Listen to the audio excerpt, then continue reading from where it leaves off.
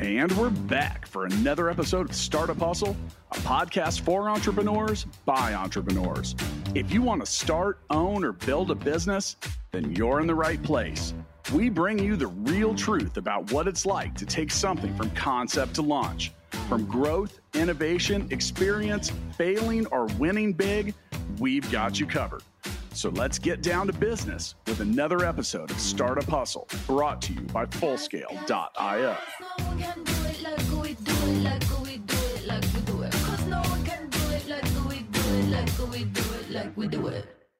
And we're back. Another episode of Startup Hustle. Matt DeCoursey here with Matt Watson. Hi, Matt.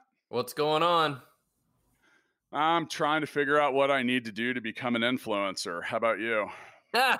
Is a startup hustle host count as that?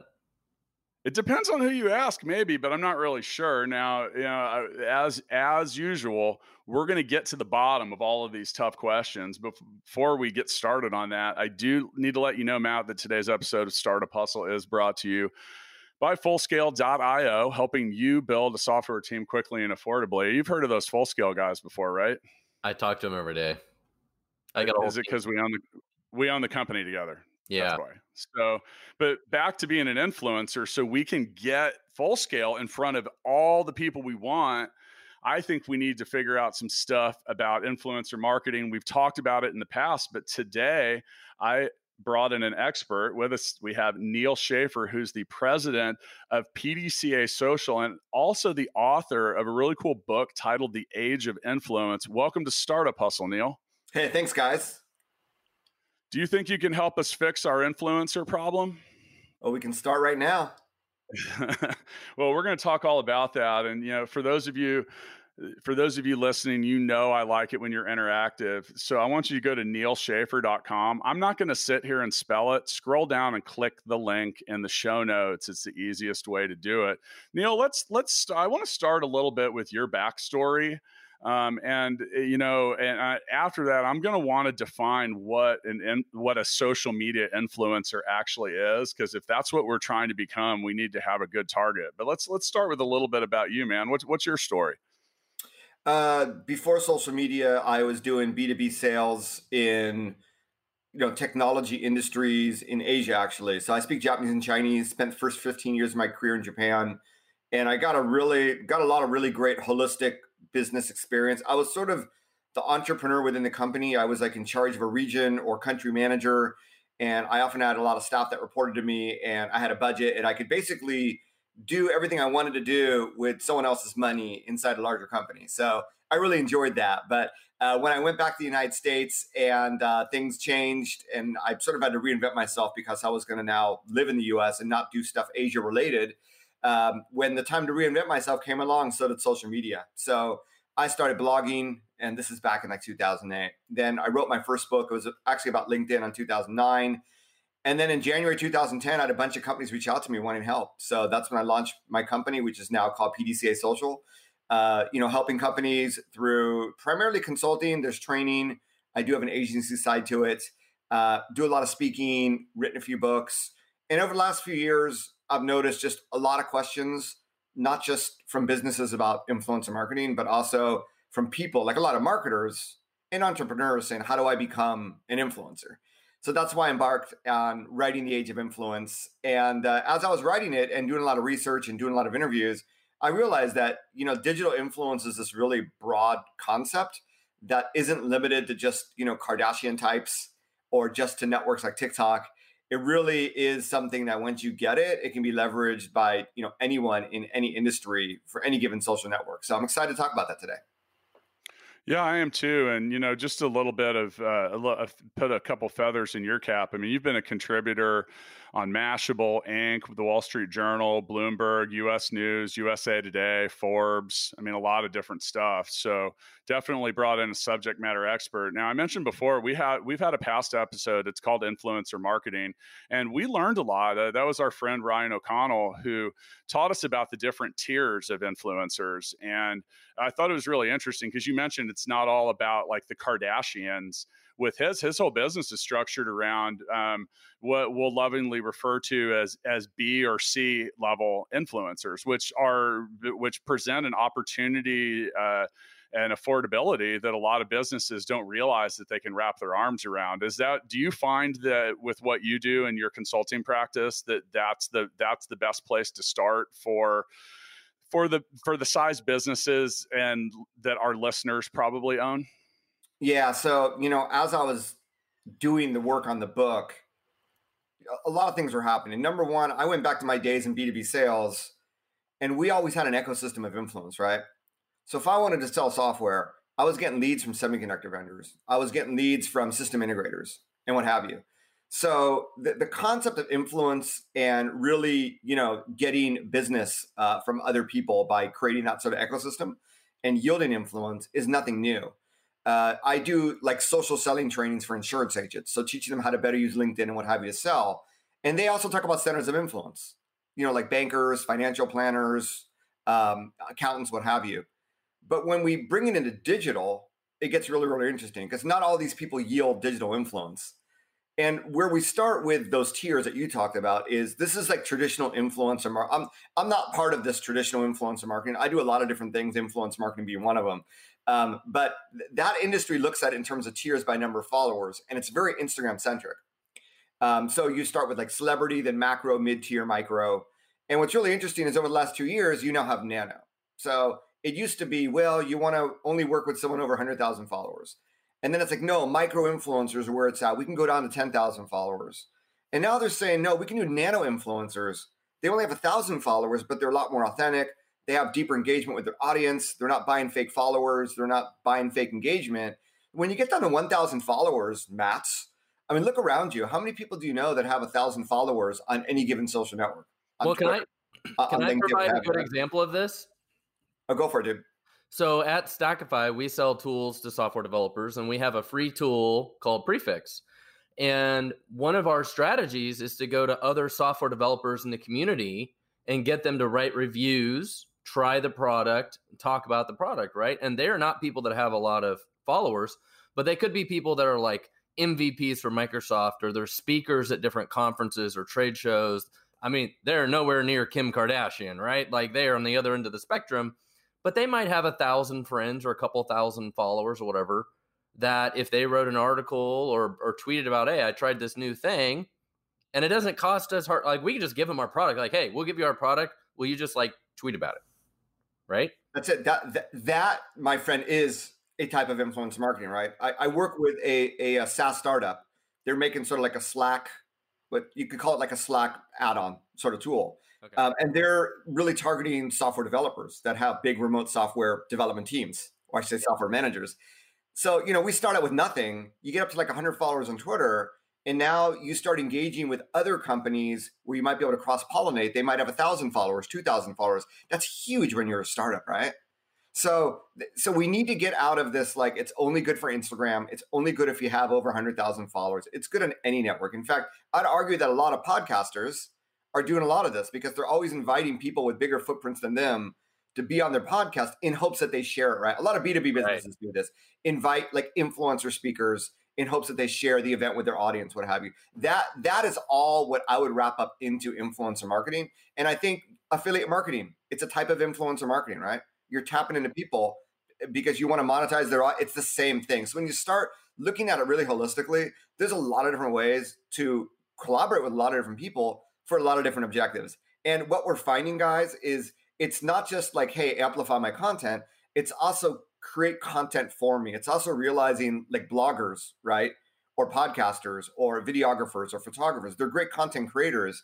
So instead of me trying to write these blog posts or outsourcing it to who knows where, why wouldn't I bring in like a tech blogger who's known in my industry to start writing posts for me and to put and to collaborate with that person where I'm going to get a bigger bang for my buck. So we're now seeing, it's definitely going smaller, and COVID-19 has actually brought more companies into working with a lot smaller influencers. And as you guys know, it doesn't necessarily cost them money either. So if you find the right person, they'll do it for free, right? They want to try out new stuff.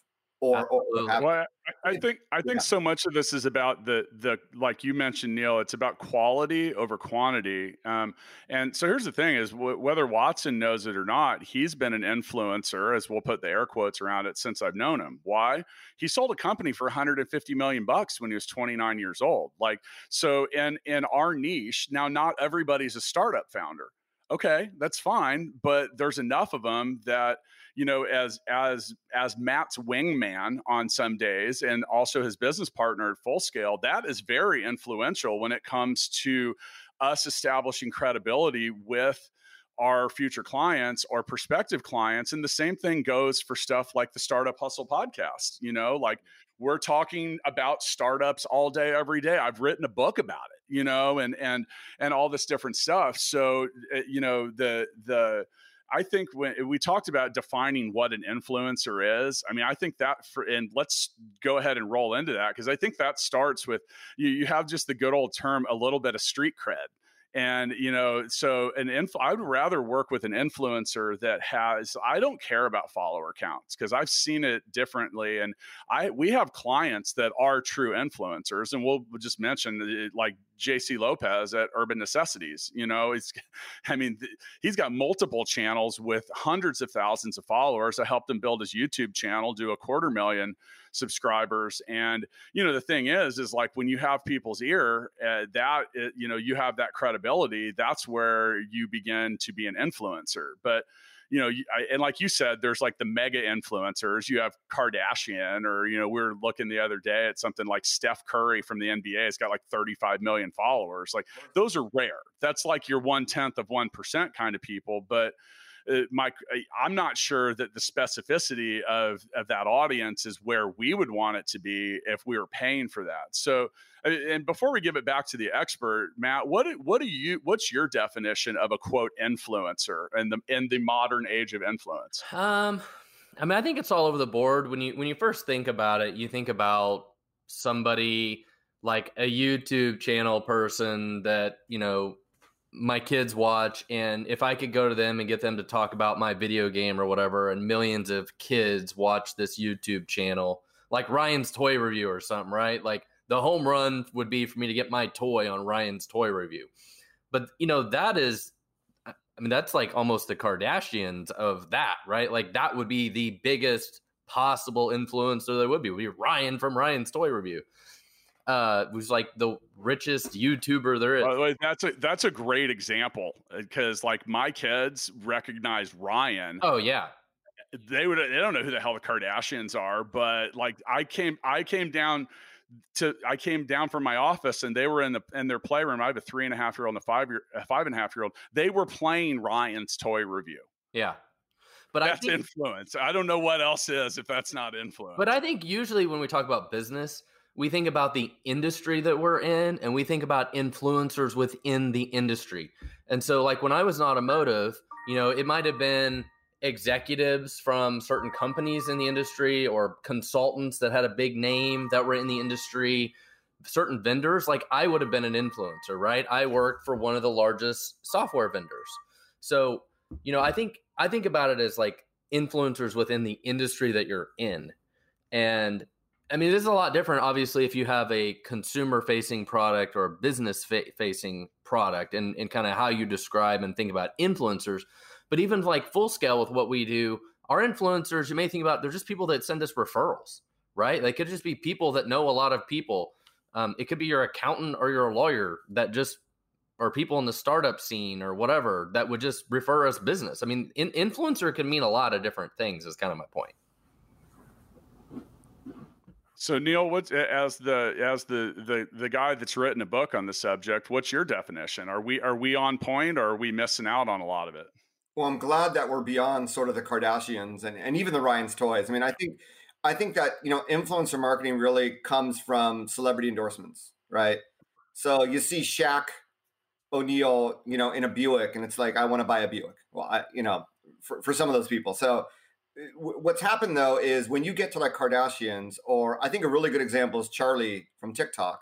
When you're appearing on like TV commercials, you're no longer a social media influencer. You're a celebrity, right? And yeah, sure. When you're in traditional media. So I think it begins with the fact that these are people that are in social media where they have their influence. And at the heart of it, they're content creators. Because if, whether you're a podcaster, YouTube, Instagram, LinkedIn, whatever, you're probably creating content and you're publishing it onto a social media profile where you're building a community. Not to say that you might not have offline influence, but we're really interested here in the social media users who have influence. And there's some that have more, some that have less. And yeah, there's Orion's Toys, but there's probably tens or hundreds of other Ryan's Toys wannabes out there that might become the next Ryan's Toys, right? Yeah, that will do it for cheap. Exactly. And here's the thing: the bigger you are, the more you're going to charge because you're a savvy entrepreneur, right? But you have all these other people who are looking to get bigger, who would love to work with you, especially if you're a big brand. So there's a whole, there's a whole sort of market system of looking at this. If you want to spend top dollar, you can, but it's not to say you can't get better results by working with people that have fewer followers and really, really raising them or training them to become a better influencer. And hopefully by collaborating with them, as they get bigger, they never forget you, and they become your brand advocate. So, the B2B side, it's sort of similar. It's not YouTube. It might be a blog. It might be a podcast. It might be YouTube. There's like B2B YouTubers out there as well, but it's sort of the same concept. It's going to be less transactional. It's going to be more, hey, I'd love to speak at your conference. I'd love to write for your blog.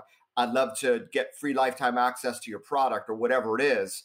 What you're going to give away is a little bit different, but it's the same concept. It's people that speak. It's people that can influence the community that you want to influence. That's what it comes down to, right? So if they are in front of your target audience, you want them to talk about you and how you're going to achieve that. And what's exciting is that, entrepreneurs and startups, there have been a lot of them on Instagram, and this is their sole reason for being successful is they tapped into this really early on, and they created this, army of influencers that were talking about them. Because if you can't incite word of mouth in social media, what good is social media? You're just going to do ads all day, which you could, but they're advertisements, right? So when you get people to talk about you, that's what all this viral, that's what it was supposed to be about, which it's now pay to play, obviously. So that's the thing, right? If nobody's talking about you in social, you need search, you need email, you need social, you need to meet people where they are. Those are, traditionally speaking, the three general areas. And if you're not working with influencers, I think that the social side is really, really hard to get hurt in and to get exposure in and to build influence in. Well, that's something I mentioned. I've had some firsthand experience working with some of our clients doing that. And, you talk about that difference between being an influencer and being a celebrity. I went through that with Jay. Like, we were in Vegas, we had been working at Urban Necessities, and we jumped in the car and drove to LA to watch the World Baseball Classic. And I was debating with him. He was like, "No, dude, I'm not a celebrity." We were inside Dodger Stadium for 5 minutes, and three different people strangers came up and wanted selfies with him. And I was like, "Okay, dude, are you really not famous?" Because here's the thing, like, okay, so if Matt and I go to an entrepreneur event in Kansas City, we'll be well known. But I'm never at Dodger Stadium and people are coming up and like, "Hey, DeCourcy, can I get a selfie with you, bro?" No, that's never happened to me. The closest thing that happened to me was when I went to see Hamilton with my wife, and someone came up and recognized me from they're like, "You're Matt DeCourcy, the podcast guy, right?" And I was like, "That's the closest thing." And that was in my hometown. That's not famous. So, but in that regard though, and I think the thing that's important when you talk about influencers, and I mentioned Watson. So you have hierarchy. Like Watson, it was, and we've known each other for three or more years or whatever. But, so you have startups and entrepreneurship. And then, he mentioned from the automotive industry, and then you start to get very specific. And I think if you can climb down that hierarchy with the social media influencers that you want to work with, that level of specificity can be remarkably valuable, especially considering, like, if you're looking at just traditional marketing terms like CPM, and you say, well, would you rather have someone with 5,000 legitimate followers? And that's where I'm going with this is who's listening. So how do we define that audience? Now, Neil, look, if I wanted to, I could start a what do they call it? A Finsta, a fake Insta page. And for about $1,000, I could buy a shitload of followers and have a completely ineffective voice in that audience. So, in this age of influence, there's a lot of people that are padding their shit, and there's a lot of smoke and mirrors in that. If we want to take our business into the world of influencer marketing, how do we cut that away? How do we get a clear, concise view of who we're dealing with, and not, because like I said, you really could put a shitload of followers on something with a credit card with a small limit and about a day. Yeah, and that's what I sort of struggle with, because I've been in social media marketing for a decade, right? So, I've seen like Google Plus come and go, StumbleUpon come and go, and all this stuff. I was there, near when MySpace was starting to go down. And so when I saw someone with a lot of followers on one of those networks, like, okay, I can figure out where they came from. But all of a sudden, Instagram, you just get a ton of people. It's like, who are these people? They have no website, and yet they have like 1 million followers. And some of them are legit, some are questionable. And I think from like a startup, it's like, well, how do I map it out? How do I work with like these big people? And I like to, I found the solution for that in my book, and I call it the brand affinity model. So let's just completely forget about the micro influencer, macro, the celebrity, because that's built by an industry that's trying to monetize influence, right? For startups, we want to tap into this in the most effective way possible. And what I'm seeing that backs up what I'm about to talk about is that brands obviously prefer to work with people that know the brand, that are like actual users of their product. Right. Yep. So the problem with the industry up until now is you're trying to negotiate with people that have never heard of you, and it becomes one-time transactional, for lack of a better word, one-night stand. So I say, if a nano influencer, if we start with, the definition of influence in social media is having like 1,000 followers, right? Let's not look at people we don't know, which is the focus of all these companies. Let's look at people we do know. So instead of looking at the hierarchy of number of followers, let's look at the hierarchy of brand affinity, right? Because you want to work with people in social that already know, like, and trust your brand. And this is the problem, is that people are always looking outside that. So I say, okay, who best knows and likes and trusts your brand? Employees. If you're a startup, you may not have a lot of employees, right? Might be a problem. But, with a bigger company, your employees have skin in the game. They're part of your brand. A lot of them would love to help you. And now with millennials being a majority of the workforce, there's more and more people, that work for your company that probably are at that 1,000 follower limit, or maybe they're a great content creator, right? So who else do we have? We have our partners. And this is where we talked about, these ecosystem partners in B2B spaces, all these people that can give us referrals. If they're active on social, how might we be able to collaborate, right? We then look at our customers, right? Why wouldn't we tap into our customers? Loyalty marketing. Where people are always chasing new business, when if you just work on retention and upselling your current customer base and making them happy and including them in your social media is a great way to do that. And when you get beyond that, you still have a lot of other people. Look at your followers in social media. They followed you for a reason. You can do searches for your name. Who's talking about you? If you have a little bit of money, you can invest in what's called a social listening tool and see people who mention your company who may not have followed you. They may not be your customer, but they know about you, or they've tried you, whatever it is, who knows, right? So there's a whole bunch of people there that I would start with that already have some sort of know, like, and trust. And now we're looking at them in the lens of influence. We're looking at them in the lens of how can we work together, to get the brand known to everybody who should love us, because we don't have to sell them on our company or our product. They already love us to some extent. So if we start there, I think you're going to be a lot more successful, because working with people on sort of social media content is not easy. And I'd rather you get a track record working with people that already know you than start to reach out to a true influencer who's never heard of you. And first impressions count. And if they think you're dissing them, or you're like trying to nickel and dime them, or whatever it is, you're shut out, because they're people and they're never going to speak to you again, maybe. So you really want to work your way up that hierarchy, starting with this brand affinity model. And I think it makes it just a lot easier for companies to start putting their foot in the water and go, I get it, right? These people already, let's have a conversation. Let's, if we have a bunch of like consultants that are giving us business, let's do a freaking online virtual summit and invite each one of those consultants to speak, and, invite all of our customers to attend. It's going to be a win-win-win, right? For us, for those influencers in our industry, and for the community, because we're going to be seen as the thought leader who brought it all together. This is just one little example of what you can be doing. Or start a podcast, invite these people as guests on your show, right? Start, interviewing them on your blog, include them in your content, and they'll naturally share that with your audience. And for B2C, give away product, man. Like seed product for people that would naturally post it for you. It's just a natural, really, really cheap way to get started inciting this word of mouth.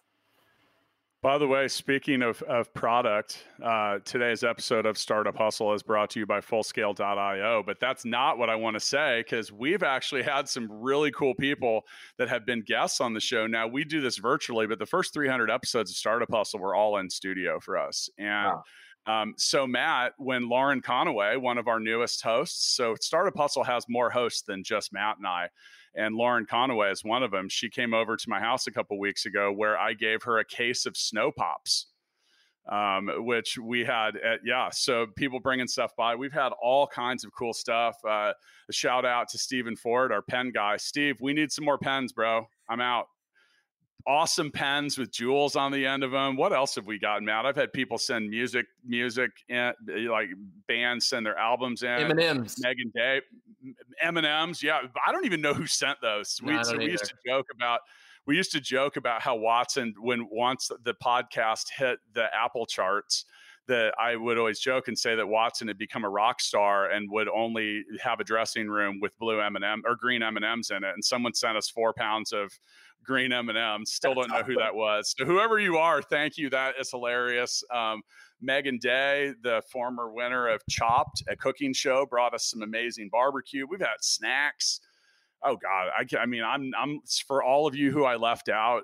That's great. Now, it was really kind of fun working with Jay at Urban Necessities, because people used to send him crazy stuff, including fan art. Like, wow. I think that we would joke that as an influencer, once you started receiving fan art, which is someone drawing a picture or making a painting of you, think about that. Someone took made a small investment of time to create art of you. Now, I do want to encourage anyone listening to send in fan art of Matt Watson. So if you do that, you will live in infamy for all time. Trust me, you will get your ROI back. Now, I think there's something that we didn't address though, Neil, and that's a business. So if a business is using influencer marketing, also looking at yourself. What's your own story? And that's something I think at Full Scale we have done effectively, because we built Full Scale, which, so what, Neil, what we do is we help software companies build teams of programmers, because there's 400,000 empty programming jobs in the US, and it's a real problem. And Matt and I built the company solving our own problems with the company. And with that, we are able to tell our clients, our prospective clients, we're able to say, hey, look, we've been in your seat. We do it on many days. I know what it feels like. And we built this out of our own needs. Now you're wanting to do some of the things and this is where it's easy to tell Matt's story. Matt sold a company for a huge amount of money. If that's what you're trying to do and you're not listening to what he has to say, then you just might not be a listener. And so also, I just got to recommend like telling your own story. I mean, there's simple, like the story brand is just a simple approach to doing that. Like, who are you? Why'd you build this? What problem are you solving? Why are you passionate about solving it? And when people so people trust influencers because they feel like they get to know them. Yeah. When we talk to people that listen to this show regularly, I've had people show up to talk about Full Scale. I'm like, let me give you a little background. They're like, dude, I listen to your podcast. I feel like I already know you. Okay, but think about the worthwhile nature of that. And one of the things that we tell people, like, hey, if you want to get to know us or learn more about us, like, there's like hundreds and hundreds of hours of us talking about different stuff. And we're very open, we're very genuine, and we try to be very transparent. So on that note, do you think that those qualities are a must for an influencer to be taken seriously? Meaning like being genuine, being transparent, and being trustable? Yeah, I think if we look at those that, in social are building up bigger communities, that's exactly what it is. I mean, there's also sort of they're a content creator, right? So you guys create podcasts, others, do videos, what have you, but they're a content creator, but yeah, they're really open, authentic, they're relatable, because people can see through the bullshit, and they've had to live with that. Before social media, there wasn't a lot of interesting things you could get out there, on the internet. But now with social media, you can find your own channel, right? So, when I was growing up, it was the 3 major TV networks. To kids these days, it's their 3 favorite YouTube channels. Mm-hmm. So that's replaced traditional media. And yeah, I mean, you want to build, it's like I tell salespeople on LinkedIn, you want to have like a relatable profile. You want to build. I mean, what's like one of the definitions you talk about story brand? It's building an emotional attachment, and you do that just by relating to people, by showing yourself, right? And you by showing yourself, you're creating these sort of common bonds with people. So definitely for people trying to build influence, telling your story is critical, because otherwise, people might relate to you from a professional perspective. Yeah, I get you're a successful entrepreneur, but that's why you hear, all the Tony Robbins and all these motivational speakers, they'll tell you those stories of when they were almost broke, when they almost died, literally at the beginning of their speeches, because they want to build that emotional attachment with you. They want to show you that they've been in a worse situation than you've ever been in. And I think I'm not going to say there's a formula here, but there's obviously, you need to be able to open up and tell who you are if you really want to build that deep connection, which is going to drive deeper engagement, deeper loyalty, and it's going to create deeper influence. Let's do some of that right now, man. Let's actually talk about some failure, because that is easily the biggest point of feedback that I get from people that listen to this show. And they say, we love the fact that you talk about failure. And I asked, I said, why? And I was just curious. So I asked why. And they said, well, because it makes me feel like I'm not one. Because if you guys have been successful, or your guests have been successful doing something, that's the thing I think too many people don't understand when they don't have experience with entrepreneurship and startups. Like, dude, you're going to fail a lot, like a whole lot. Like, Matt, what's something you failed at? Marketing stuff to software developers. I thought I knew how to do that and failed miserably for a couple of years.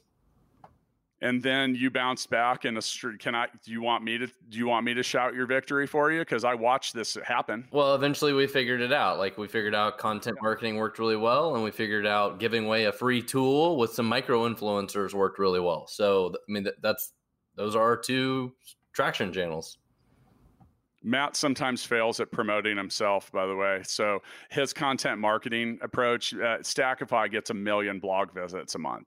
So it's pretty influential. So I'd say he figured that out, and I mean, there's a lot of things, like you talk about just general failure. Like I like to share the story about when, this was years ago, when I tried to build some online marketplaces and spent a lot of time, effort, and money, and opened a few of them online, only to realize that it was really, really difficult to populate marketplaces with buyers and sellers. Oh yeah. So I had spent all my effort and energy building these cool, like they were basically like almost like classified type sites.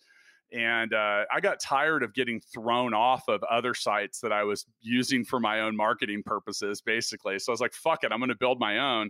I built 3 really cool, all different sites, and basically found it impossible to populate them. So, there was a different challenge there. That was, when it came to time and energy, that was probably one of the more abysmal failures that I've run into. How about you, bud? Yeah, it's funny. When I look at my failures, some of them are also tied to, you think you have a passion about something, but as you start to work on it, you figure out it's not what you want to do. And I don't want entrepreneurs to get stuck into something they don't want to do just because they want to make it successful. So that's something that happened to me. I mean, I was going to build a tool, a software tool to help small businesses really analyze their social media marketing and give them advice within the tool of how they can basically create a tool that becomes like virtual consulting.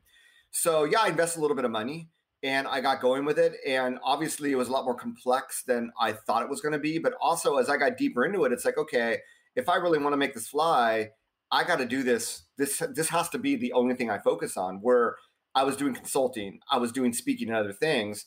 And it's like, you know what? I'm not like Marie Kondo here, but if it doesn't give you love and joy, it's probably not what you want to do. And I realized, you know what? I don't know if this is the future I want for myself, even though I still think it's a great idea and maybe someday I'll do it. And I unplugged, right? Because, the money is never lost. You learn from that mistake. It's an investment, right? It's not easy to invest and not get, but I got a lot from that. I got a lot from that, both through the process, but also just spiritually, that it helped guide the direction I want to go, that I think has led me to other successes. You got to be passionate about what you do. Totally. That's our number. That's pretty much our first observation of someone that's pitching something. Like, are they passionate? And then my first input is I'll talk to people because, you know, when people think you've been successful, they will come and ask you for advice, which is good, and we welcome that and want that. But that's one of the things I say to people because, like you said, if you're not passionate about it, I mean, the likelihood is you're going to quit. Yep. Because you start to run into other things. And, you know, then another thing you mentioned, like, I think a recipe for failure is trying to, and I see startup founders do this a lot. And even one of our other hosts in a business we've invested in, Roy Scott at Healthy Hip Hop, that was before we decided to invest in that, I told him, I said, Roy, you're trying to be good at 6 things and we're not good at one yet. I need to know that you're going to get good at one thing. I don't care which one, but one before we try to do the rest, because, you know, a part-time effort yields a terrible result in most cases. So, and that's also good advice for startup founders that are seeking co-founders. Like, you got to, and this is kind of wrapping into the next thing when it comes to like looking at this whole topic is, you know, like, why does someone give a shit about your initiative? And, you know, some people are like, hey, I found a new co-founder. I'm like, okay, tell me about him. And they're like, well, she has a full-time job. She has 2 kids. I said, okay, right. You're going to struggle right there because you're already in 3rd place. Now, when it comes to influencers and other people marketing your brand, I think you need to be prepared to compensate them fairly, if not really well, because here's the thing.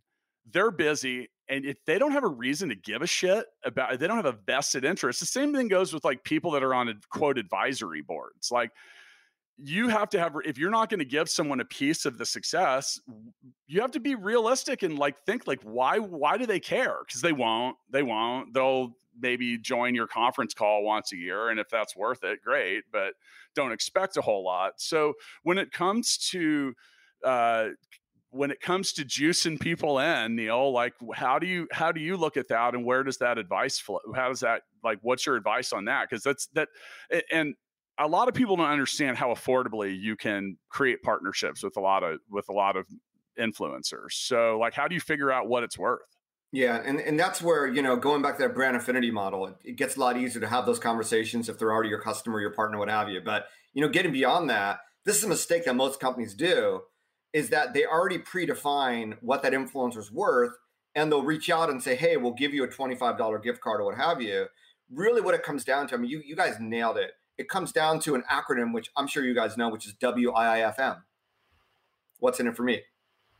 So what's in it for them? And you know what? This is where my sales background really comes handy, because marketing is like one-to-many, but influencers is sales. It's like PR. It's one-to-one, because every influencer is a person.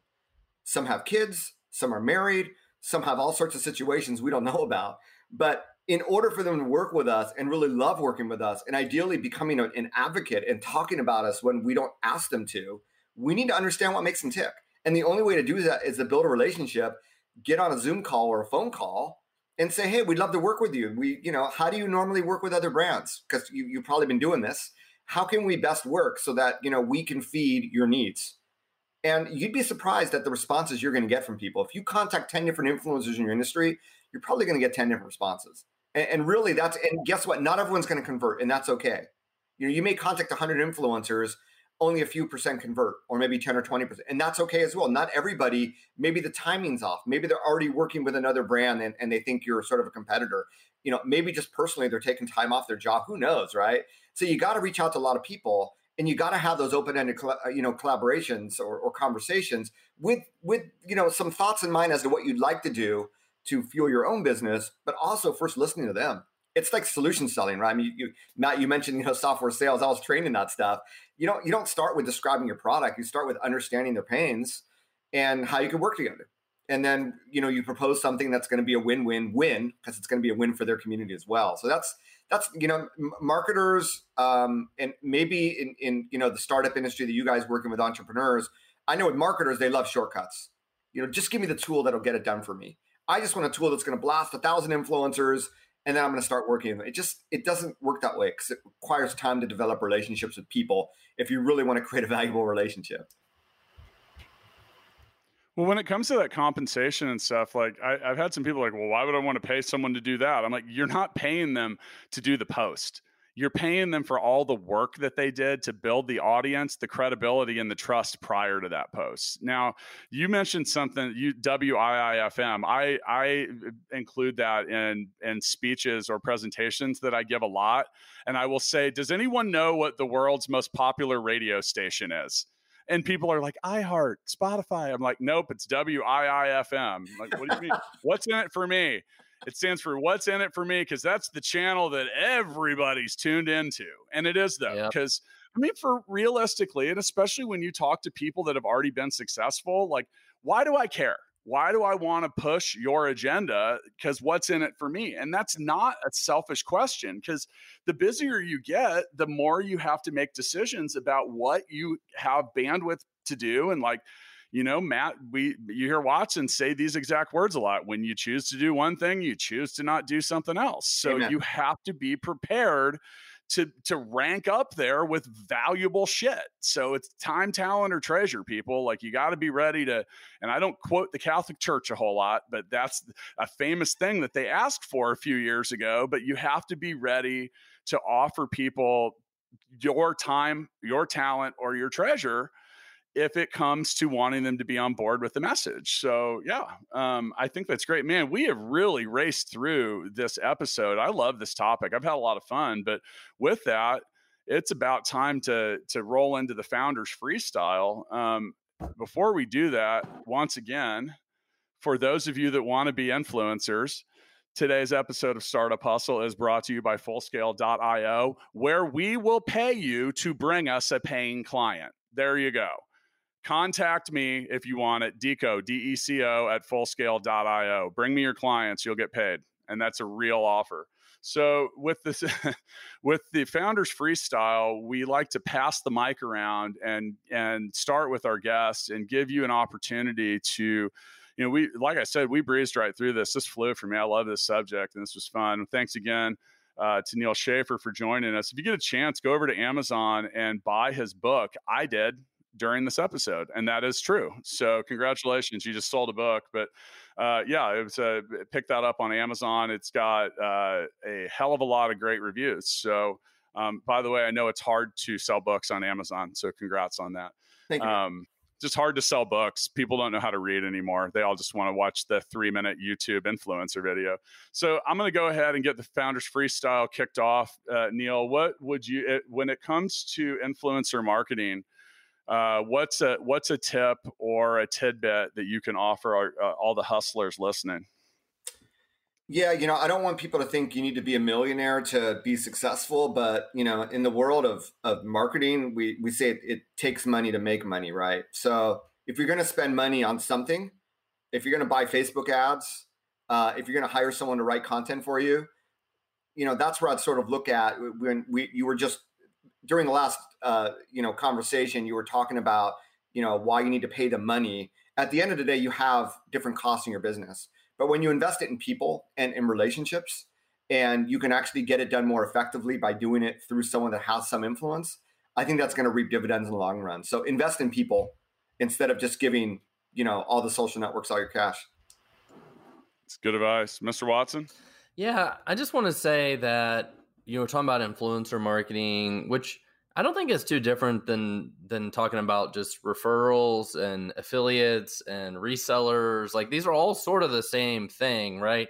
Except now we look at it as like, well, my friend Joe has a lot of friends and followers on Facebook and Twitter, so now I'm going to get him to tweet about me, right? Like, it's just almost a different way to get out the messaging. But it's really just a new form of affiliate marketing in a lot of ways. And it's just a new version of it. So I think it's a useful traction channel go-to-market strategy for most people. You know, at Full Scale, it's something we've done. Like, DeCourcy was just offering up cash for anybody who wants to send us business. And at Stackify, we've done the same thing as well. So, you know, affiliate marketing is very similar. I'm going to go ahead and once again, thanks to Neal Schaffer. Go to his website, the link in the show notes, and you go straight to it, and you can find his books and some of his other stuff. Neil, you had a lot of great input here, and I appreciate that. So I actually get a lot of questions. I'm not going to say they're directed more like, they don't say, hey, how do I become an influencer? But I get a hell of a lot of questions on how to start a podcast tips. I've written 3 books, so I get questions about that a lot. And here's the thing is, one thing I tell people right off is, I don't think your goal should ever be to be an influencer. Your goal should be to become a subject matter expert and to build a sense of trust and through being genuine and transparent with the people. The people aren't going to listen to you unless you are offering something of value. So, and I've seen so many people fail at this. But the one thing that I can pretty much guarantee you is that it will not come fast. And that's why the compensation or getting your future influencing marketing partners well compensated matters, because it's a shitload of work. Like, no one had a subscriber until they had one. And those things are, now once you pick up some steam and some traction there, you see some of these people's channels really grow quickly. But trust me, it was a long haul up to that. There's a lot of stuff you have to figure out. There's a lot of different things. And I think if you are trying to create some kind of influence yourself, go back to that advice we mentioned, like, be good at one of them. Like, I had written a couple books before I did anything else. And, I tried my own personal YouTube channel to very mixed results before we started this podcast. And I didn't have the experience, but someone told me, they said, hey man, you should try podcasting. I said, well, why? Because YouTube seems better. They said, yeah, but when you ask someone to watch a YouTube video, you're asking them to give up doing something else. And I was like, the light bulb popped. I was like, holy shit. And as that conversation went on, it's like, people listen to podcasts while they're in their car, while they're doing their laundry, while they're working out, stuff like that. And it made so much sense to me. I'm like, wow, okay, that's a lot more palatable and a lot easier to get your arms around. And another thing too is, like, with a podcast, it's a hell of a lot easier to produce that. We currently aren't doing the video of what we're doing, and God bless, because I look like I crawled out of bed 5 minutes ago. But if we were doing video, we'd have to have lights and nice cameras and, a whole bunch of different microphones and just a whole lot like that. So figure out what fits you well and what you can get some people to adopt. And then the final note is, you got to be consistent with it. So as I helped JC Lopez build his YouTube channel, we would go around to sneaker so he was a sneaker guy, and we'd go to these different sneaker conventions, and I'd talk to people that had millions of subscribers, and I was asking them all the same thing. What's the most important? Is you got to be consistent. You got to be consistent. So like, whether that's once a week, once a day, or whatever, don't just publish 5 things and then go away, because you're guaranteed no one's going to care. There's a lot of people out there making a lot of noise, and the world will forget about you just as quick as they barely noticed you. So anyway, we covered a lot of stuff. Thanks again to Neil Schaefer. I got to get to work, man, because I got a lot of work to do if I'm going to become an influencer. So I'll catch up with you guys next time. Thanks.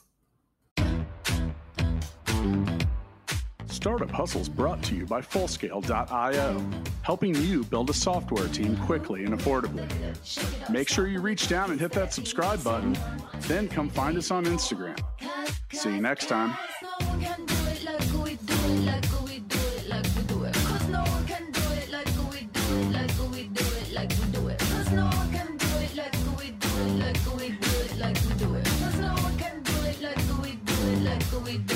We do it.